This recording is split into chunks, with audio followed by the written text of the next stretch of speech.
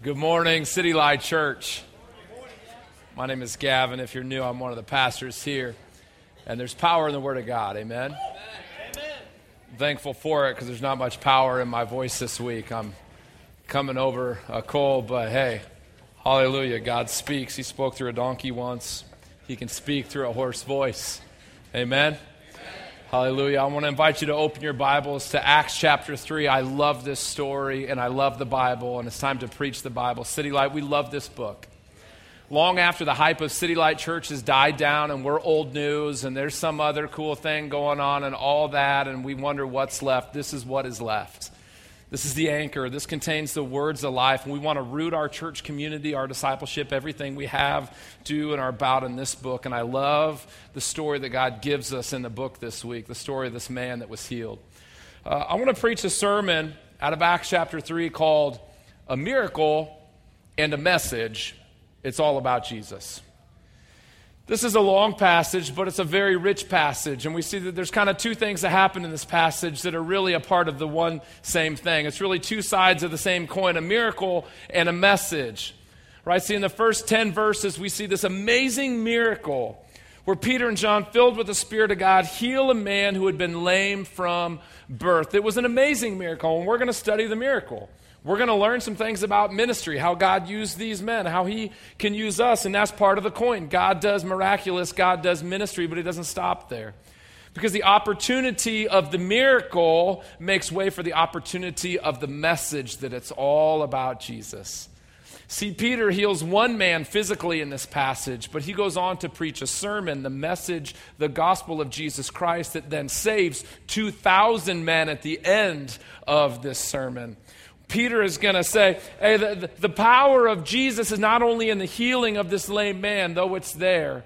It's like a road sign that points us to the power of Jesus over sin and death and the grave. And he preaches the message of the gospel of Jesus Christ. And so we're going to take a look at our text today in kind of two sections. Number one, the miracle, and number two, the message. And City Light, I want you to know this is a very important word for us, okay, church?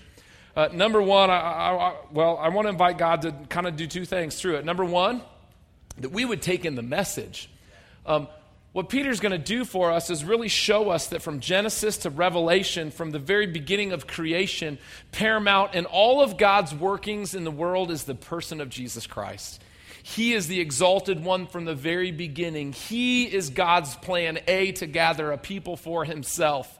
He is God's servant. He is the hero of the story. And I pray that through this text, through the message, we would see and receive and worship Jesus as central to our lives, central to our church, and central to what God is doing among us. But number two, I don't want to overlook the miracle. Because God does something pretty significant in here.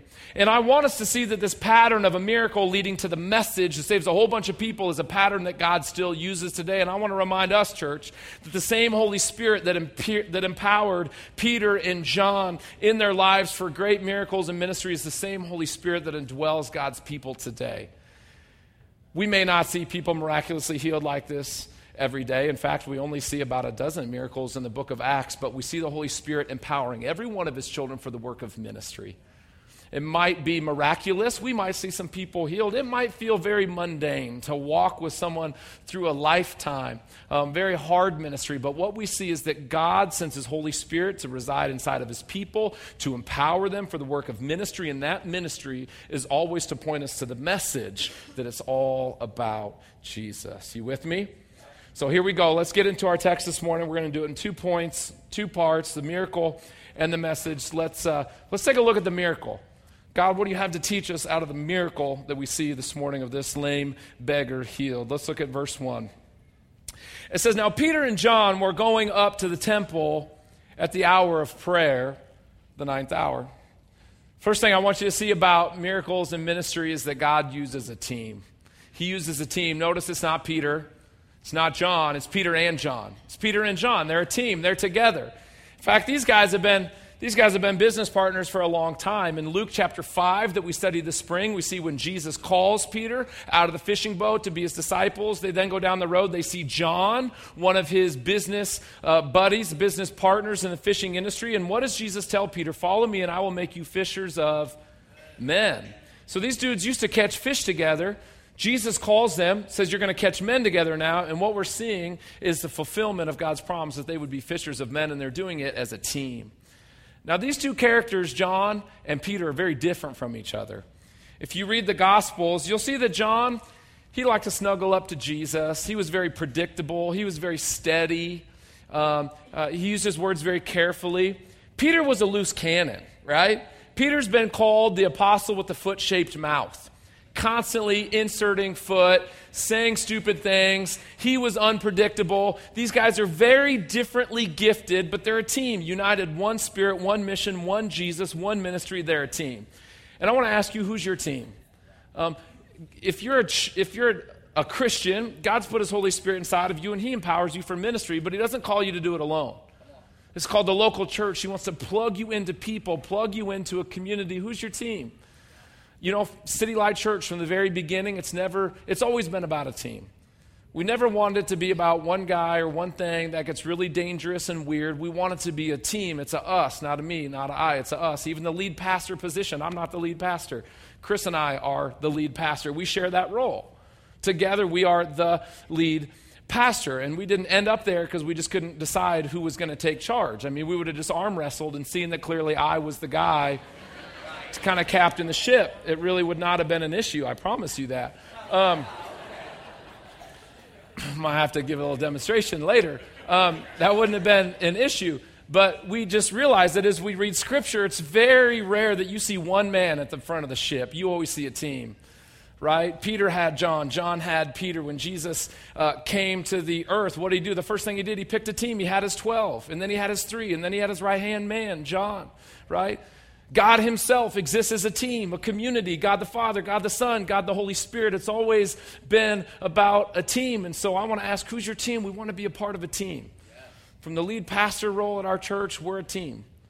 One of us might be like John, steady and predictable. One might have a foot-shaped mouth. Right. Just saying. We have a different team. Hallelujah. But we're different. There might be some people that don't act like you. They have different spiritual gifts than you. God isn't asking you to just gather people around you that look just like you, but to plug into a diverse team and use your gifts as a team. In Ministry and Miracles, God uses a team. That was a lot out of one verse. Amen? Let's hit the next one. We'll keep going. Verse 2. And a man lame from birth was being carried, whom they had laid daily at the gate of the temple that is called the Beautiful Gate. Second thing I want you to see out of our text this morning is this. Well, let me start off by asking a question. How often was this man laid at the temple gate? What's this? Daily. Every day this guy's here. And every day that Peter and John are in Jerusalem, which is frequent, they would go to the temple to pray. And so they've seen this guy dozens of times. They've been near this guy dozens of times. They've stepped over this guy dozens of times. And the second thing I want you to see about the way God uses us in ministry is that sometimes the greatest opportunity for ministry and miracles is some place that we step over every day. Isn't it true? We sometimes think, man, God has to change my geography in order to use me in miraculous and mighty ways. No, he doesn't, right? You know, if God called me to Nepal to help with earthquake relief or an impoverished nation in West Africa, then I would see God do the amazing and the miraculous. And you're right, he might. We prayed with Dr. Vaughn this morning. He might go to Nepal to help. Hallelujah. If God sends you, go. But what I want you to see is it possible that the primary place where God wants to use you is right where you are? Maybe someone that you walk past every day. Maybe someone that you avoid eye contact with every day. What if God wants to use you right where he has you? Look at verse 3 with me. It says, seeing Peter and John about to go into the temple, he asked to receive alms. I want you to notice that this guy wasn't looking to get healed, was he? It says he's asked to receive alms. What are alms? Money, bribes, money, just handouts, right? This dude's a beggar. He doesn't want to get healed. He wants $5 and a cigarette, right? Like, dude, you got a light? You got some spare change? Can you help me out? Bus pass? Something?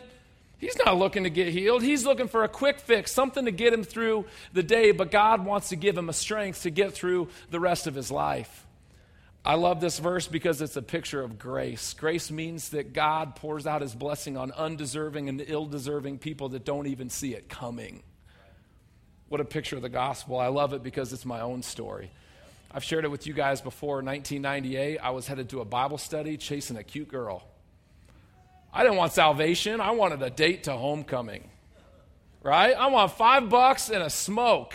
I'm not looking for the power of God and eternal salvation. I couldn't have cared less. But guess what? God didn't wait until the motivations of my heart were right to break in and pour out his love and grace in my life, because I went chasing a girl. But what I found was the book of Romans. I've shared it before. I read it for the first time, and Jesus came alive to me, and he saved me through the reading of his word. The thing about ministry and miracles is God works in his timing and in his ways, and he's not always waiting for you to get your motivations right. And so let me just state maybe the obvious. Maybe you came here this morning, you were just looking for a donut. There's a whole bunch in the back still. You can go get one. That's fine. Donuts are fine. Maybe you came looking for a date. Raise your hand if you're here looking for a date. I'm trying to help you out, okay? This could end well for you. Hallelujah. Or it could get really awkward. But what I'm trying to say is maybe your motivations aren't pure, but maybe you came this morning and like this man, you were looking for something else, but maybe God wants to do a miracle in your life even today. Amen? Because the miracle leads to a message, and he wants you to know you're here today because Jesus has you here. He wants to do something in your life. Let's take a look at the actual miracle now, verse 4. It says, and Peter directed his gaze at him, as did John. They were a team, and they said, look at us. And he fixed his attention on them, expecting to receive something from them. But Peter said, I have no silver or gold, but what I do have, I give to you. In the name of Jesus Christ of Nazareth, that's where the power is. Rise up and walk.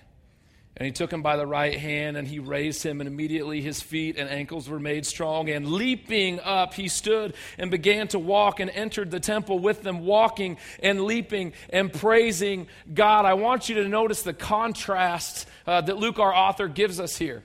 In verse 2 of this miracle account, it says that this dude was lame from birth. That means he hasn't walked a day in his life. Fast forward to verse 8, 2 times it says that this man was leaping and praising God. He went from crawling to dancing, jumping up and down, headed into the temple. What I want you to see is that this is a sermon illustration that when God's grace comes into your life, he doesn't just give you a little grace.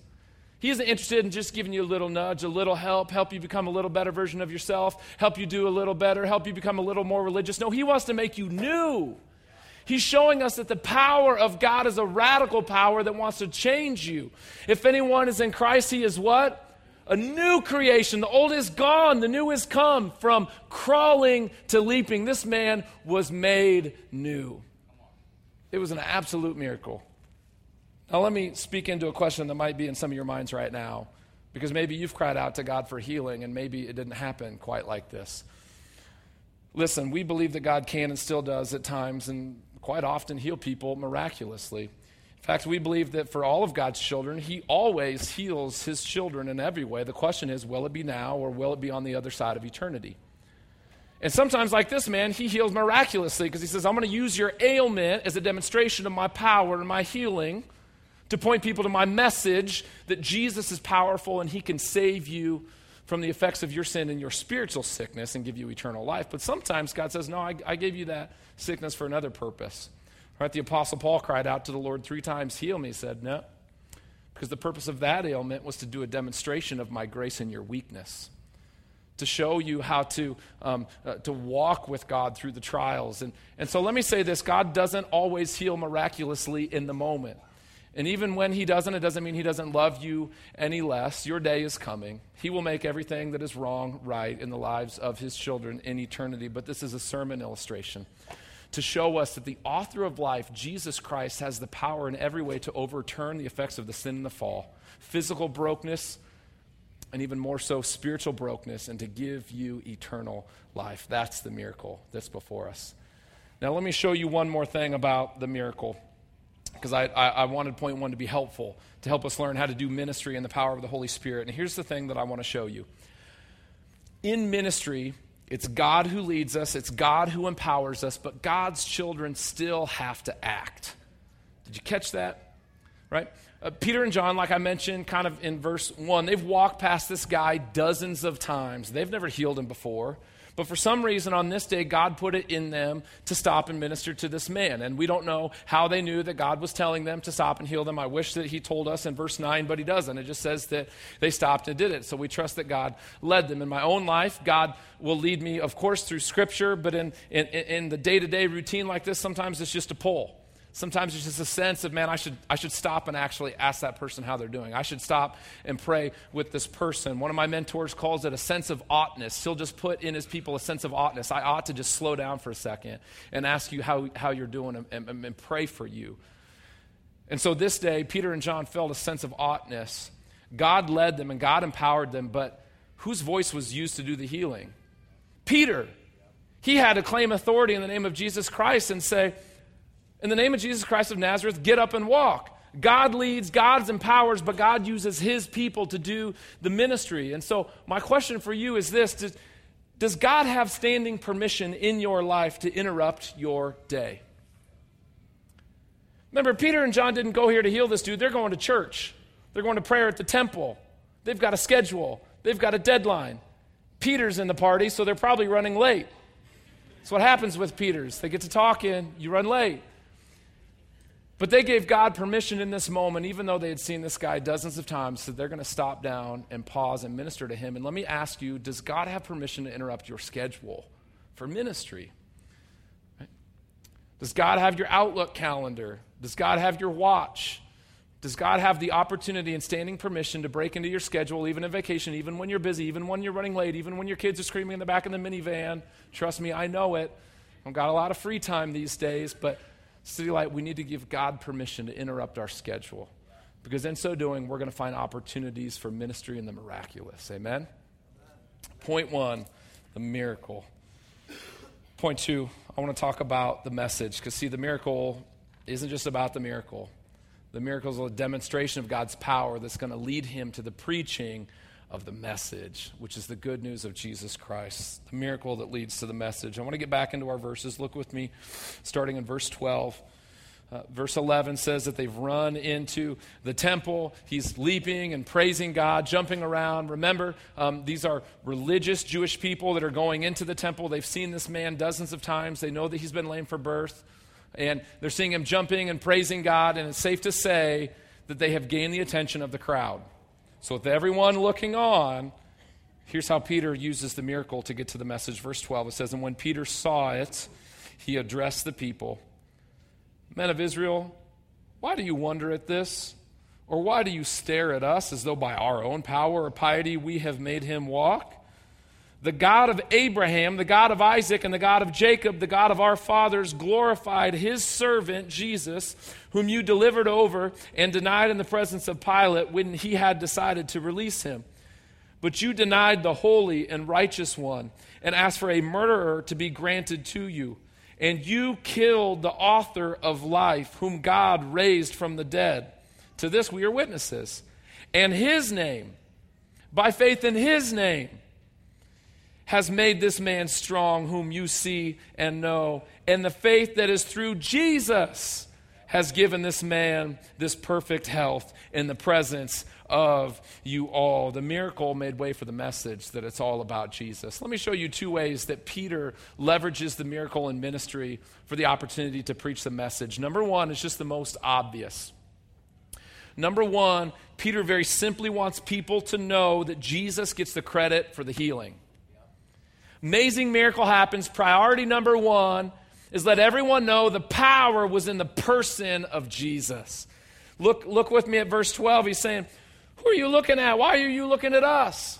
In other words, I'm a fisherman from Galilee. Ain't no power in me to do that.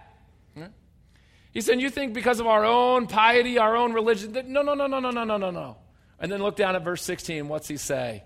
It's Jesus. It's faith in Jesus. The power is in Jesus. The power is in the person and the presence of Jesus. City Light, I want you to see that the miracle gave way for the opportunity of the message that it's all about Jesus. Peter wants the folks to see, hey, this ain't about me. And so at the easiest level of the second half of this text, I just want to ask this point of application. Do you see every gift you've been given? Every way that you can serve people, all of your resources, every good gift that God has given you is an opportunity to deflect glory to Jesus. That's what Peter does. That's what he's going to model for us. The miracle gives way for the message. I want to say this is actually harder than we think. Why? Because we're glory addicts. We love attention, we love credit, we love fame. Especially in our culture, we are amazingly narcissistic, right? We love to win. We want to be awesome because we are, right? Right? You even see this in sports. Think about, here's an illustration. Think about the Huskers. Many of you are Husker fans. We'll pray for the rest of you. But when the Huskers lose, what do? We disassociate with them by talking about them. How did the Huskers do this weekend? Oh, they lost. Yeah, their coach, man, that new guy, he's horrible. They lost. But when the Huskers win, what do we say? Oh, we won! Man, our new coach, we love him. Our players were hot today. They were on fire. We won. Why? Because we love to associate with the winning team. We love to steal other people's credit and bring it to ourselves. That's the natural proclivity of the human heart. But the heart of a Christian is the opposite. We're deflectors. We're deflectors. Isn't that great? Yeah, God did that. Yeah, Jesus did that. The Spirit of God empowered me to do that. Jesus gets the glory. City, I want this to always be and only be the posture of our church. In our personal ministry, when we get the opportunity to love, serve, bless someone, tell them it's about Jesus. My heart is naturally selfish. I wouldn't bring you a meal. I'd eat it. But Jesus has given me so much grace. Hey, this is from Jesus. Man, he's saved me. He's given me so much. It's my joy to give it to you. Right? As a church, when people look on, oh, look at City Light, it's really grown fast. Yeah, Jesus is doing a good work. It's all about Jesus. Well, I've heard some really good things are going on there. Yeah, Jesus is amazing. And he's loving people who are far from him and pursuing them with the gospel. And it's all about Jesus. I've said this before. I hope the name City Light doesn't stick. I hope the name of Jesus gets popular in our city because of the ministry that he does through us. And may we speak highly of other churches, empower other churches, plant other churches, give resources to other churches, deflect all the glory away from us. Why? Because the power is in the name of Jesus. We take the miracle as an opportunity for the message. It's all about Jesus. That's what Peter does. That's the first and most surface way, but I want to show you something else that Peter's actually going to go a little bit deeper here. And here's where I need to get a little bit more teachy and a little less preachy, but hang with me. It's equally worshipful, even though I'm not going to jump up and down and scream in my hoarse voice, because the second thing Peter's going to do, remember he's talking to an Old Testament, a Jewish audience, right? These are religious people. They know their Old Testament. They're on their way to the Old Testament temple to worship God. They know some verses. And what he's going to do is he's going to take the opportunity to show these religious Jews that it's not only all about Jesus, but that it's always been all about Jesus. It's all about Jesus, and it's always been all about Jesus. He's going to tie together our two testaments in Acts chapter 3 by showing us that God didn't interact with his people one way in the Old Testament and then chill out when he had a son, and Jesus is like an appendage on the back of the Bible, that Jesus is God's plan A. He's the promised one. The power of the miracle points them to their own scriptures that says the whole time it's been about him. Let me show you in the verses. Look at verse 13 with me. It says, and the God of Abraham and Isaac and the God of Jacob glorified his servant. Number one, that phrase, the God of Abraham, the God of Isaac, the God of Jacob, those are the patriarchs of the Old Testament. He says, our fathers. He's saying, that's language that the Old Testament uses repeatedly to describe the one true God, Yahweh, the one existing God, over and against the polytheistic gods of the neighboring nations, over against the false idols and the fake gods that be in this world. He's saying the one true God that you're on your way to the temple to pray to right now, that God, the one God, he glorified his servant. This is God's plan A. This is God's plan. This isn't something new. He's not the new kid on the block. Jesus has been hanging tough since the beginning. Additionally, that phrase in verse 13, his servant, that's a loaded phrase. To us, we just think servant, yeah, he serves God the Father because he's God the Son. No. It's deeper than that. See, the Old Testament, the Jews that knew their Old Testament very well would have immediately thought of Isaiah chapter 52 and 53 that talks about the suffering servant. That was a title. All the Old Testament people knew about the suffering servant, the promised one that would come. If you go and read Isaiah 52 and 53, you will read in great detail about the life, death, and ministry of Jesus to take away the sins of the world, written some 600-700 years before Jesus even came to earth. And what he's showing them is that Isaiah, your prophet, is all about Jesus. It's all about Jesus, and it's always been about Jesus. He goes on in verse 14. He refers to Jesus as the holy and righteous one. Those are intentional words. He's not just throwing out some religious jargon to make it sound cool, right? These are pregnant words that the Old Testament, these Jewish people would have known. The Holy One is an Old Testament designation for God, meaning he is set apart. The Righteous One is an Old Testament designation for the coming Messiah.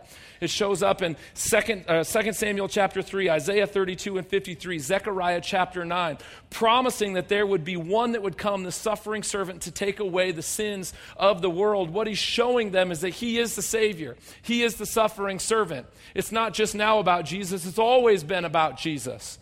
Furthermore, he goes on in verse 15. He uses a play on words, and he says, and you killed the author of life, whom God then raised from the grave. He's showing this man that you turned over to Pilate to be murdered, he's actually the one that wrote your life. He's showing them all the way back to Genesis 1, the creation of the world, that in that time, it was all about Jesus. Colossians 1:16 says that everything was made by Jesus and for Jesus. He's showing them out of their own scriptures that Jesus is the author of life, and he proved it because he rose from the dead. No one else has ever done that. And he said, we are witnesses. We have seen him. He is the author of life. Then in verse 22, he goes on. We could spend the rest of the afternoon. I don't know how much time you guys have. He talks about Moses and Samuel, all the prophets. They testified about Jesus. You go on to the rest that we didn't even read. You get down into 24, 25. He talks about the covenant that God made with Abraham. That's all the way back in Genesis 12. That the offspring of Abraham would be a blessing to all the nations. He's saying the promise of Abraham was fulfilled in Jesus. It was all about Jesus. Through the line of Abraham came Jesus. And through Jesus, all the nations are blessed because we're all brought into the covenant family of God. It's always been all about Jesus. The miracle gave way for the message that it's always and has always been all about Jesus. Jesus is the incarnation of God's presence. Jesus is the manifestation of God's dwelling on earth. Jesus is the culmination of God's plan of salvation. Jesus is the fulfillment of all of God's promises from the very beginning. The miracle led to the message that it's all about Jesus. Next week, I'm going to preach chapter 4. I might try to do the whole thing as well, but let me give you a sneak preview because chapter 4, verse 4 shows the fruit of this day. It says, but many of those who had heard the word believed, and the number of the men came to about 5,000. Prior to this, the church was 3,000. That means on this very moment, from this one sermon, 2,000 people gave their lives to Christ, became Christians, bowed their knee to Jesus. See, one man got healed physically, but 2,000 people got healed spiritually and eternally. More on that next week. Come back. I want to land the plane with a few points of application.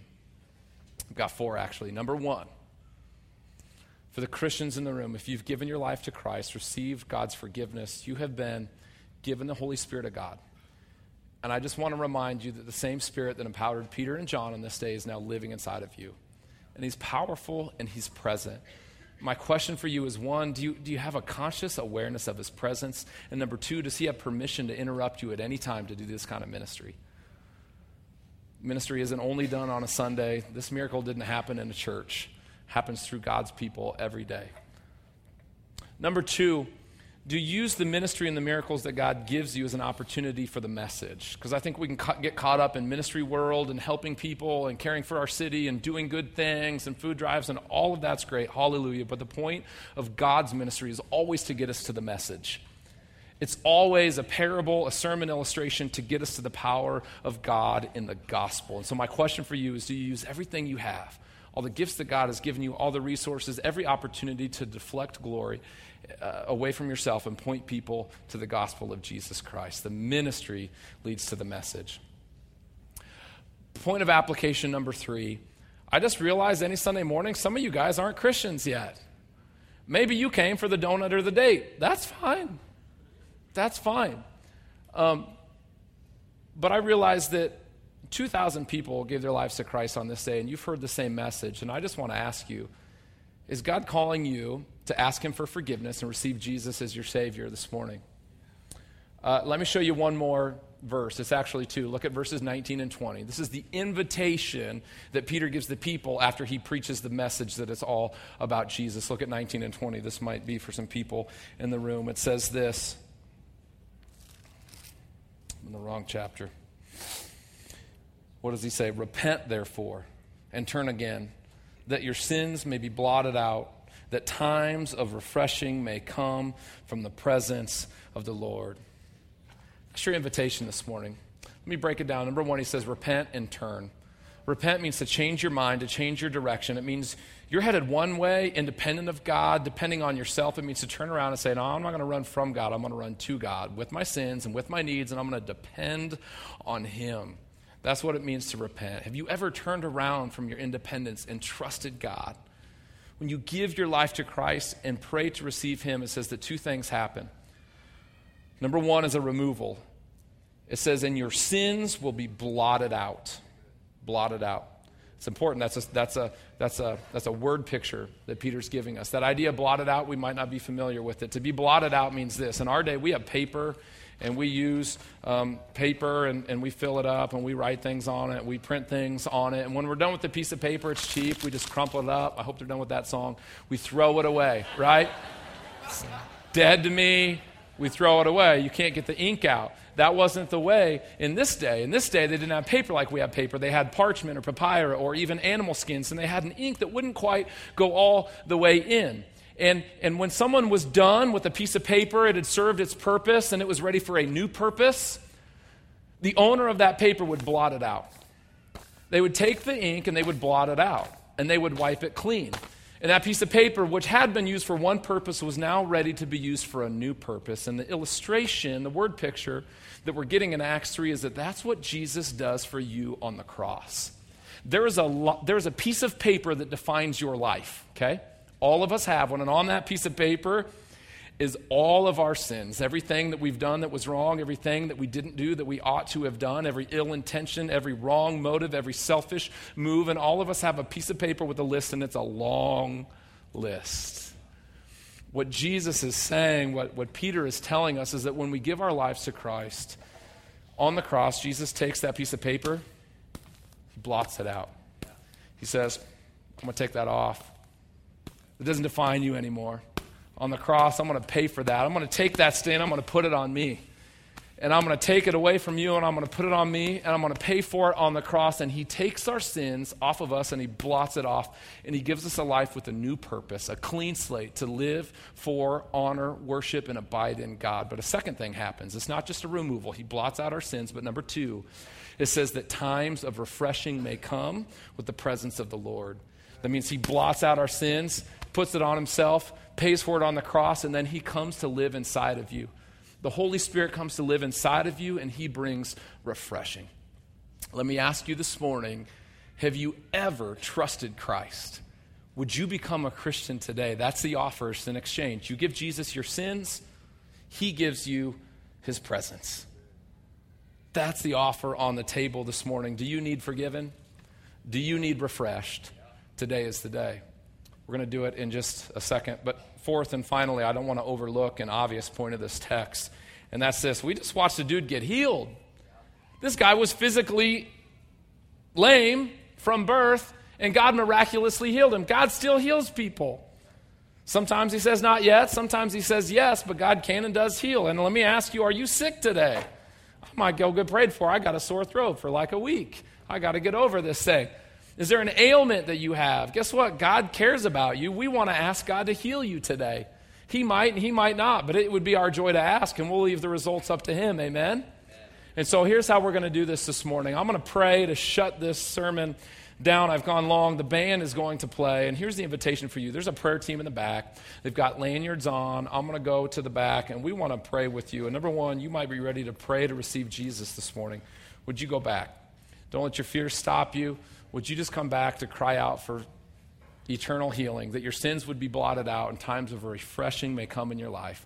And number 2, you might come back and pray for physical healing. We would love to pray and do that. So let's pray together. We will stand and worship and sing, and we'll do some ministry in the back. Jesus, we thank you that since the very beginning, it's all been and it's always been all about you. Jesus, thank you that you take our sins and you blot them out. Thank you that you come into our lives and you bring us times of refreshing. Thank you that you give us hope that on that last day it will be all refreshment as we come into your presence to live with you eternally. Spirit of God, we pray just that you would move in this place, that you would give us more of you, that there might be more ministry that might point more people to the message of the gospel, that we all might see a great miracle in our city and in our day because of your great power. We pray in Jesus' good name. Amen.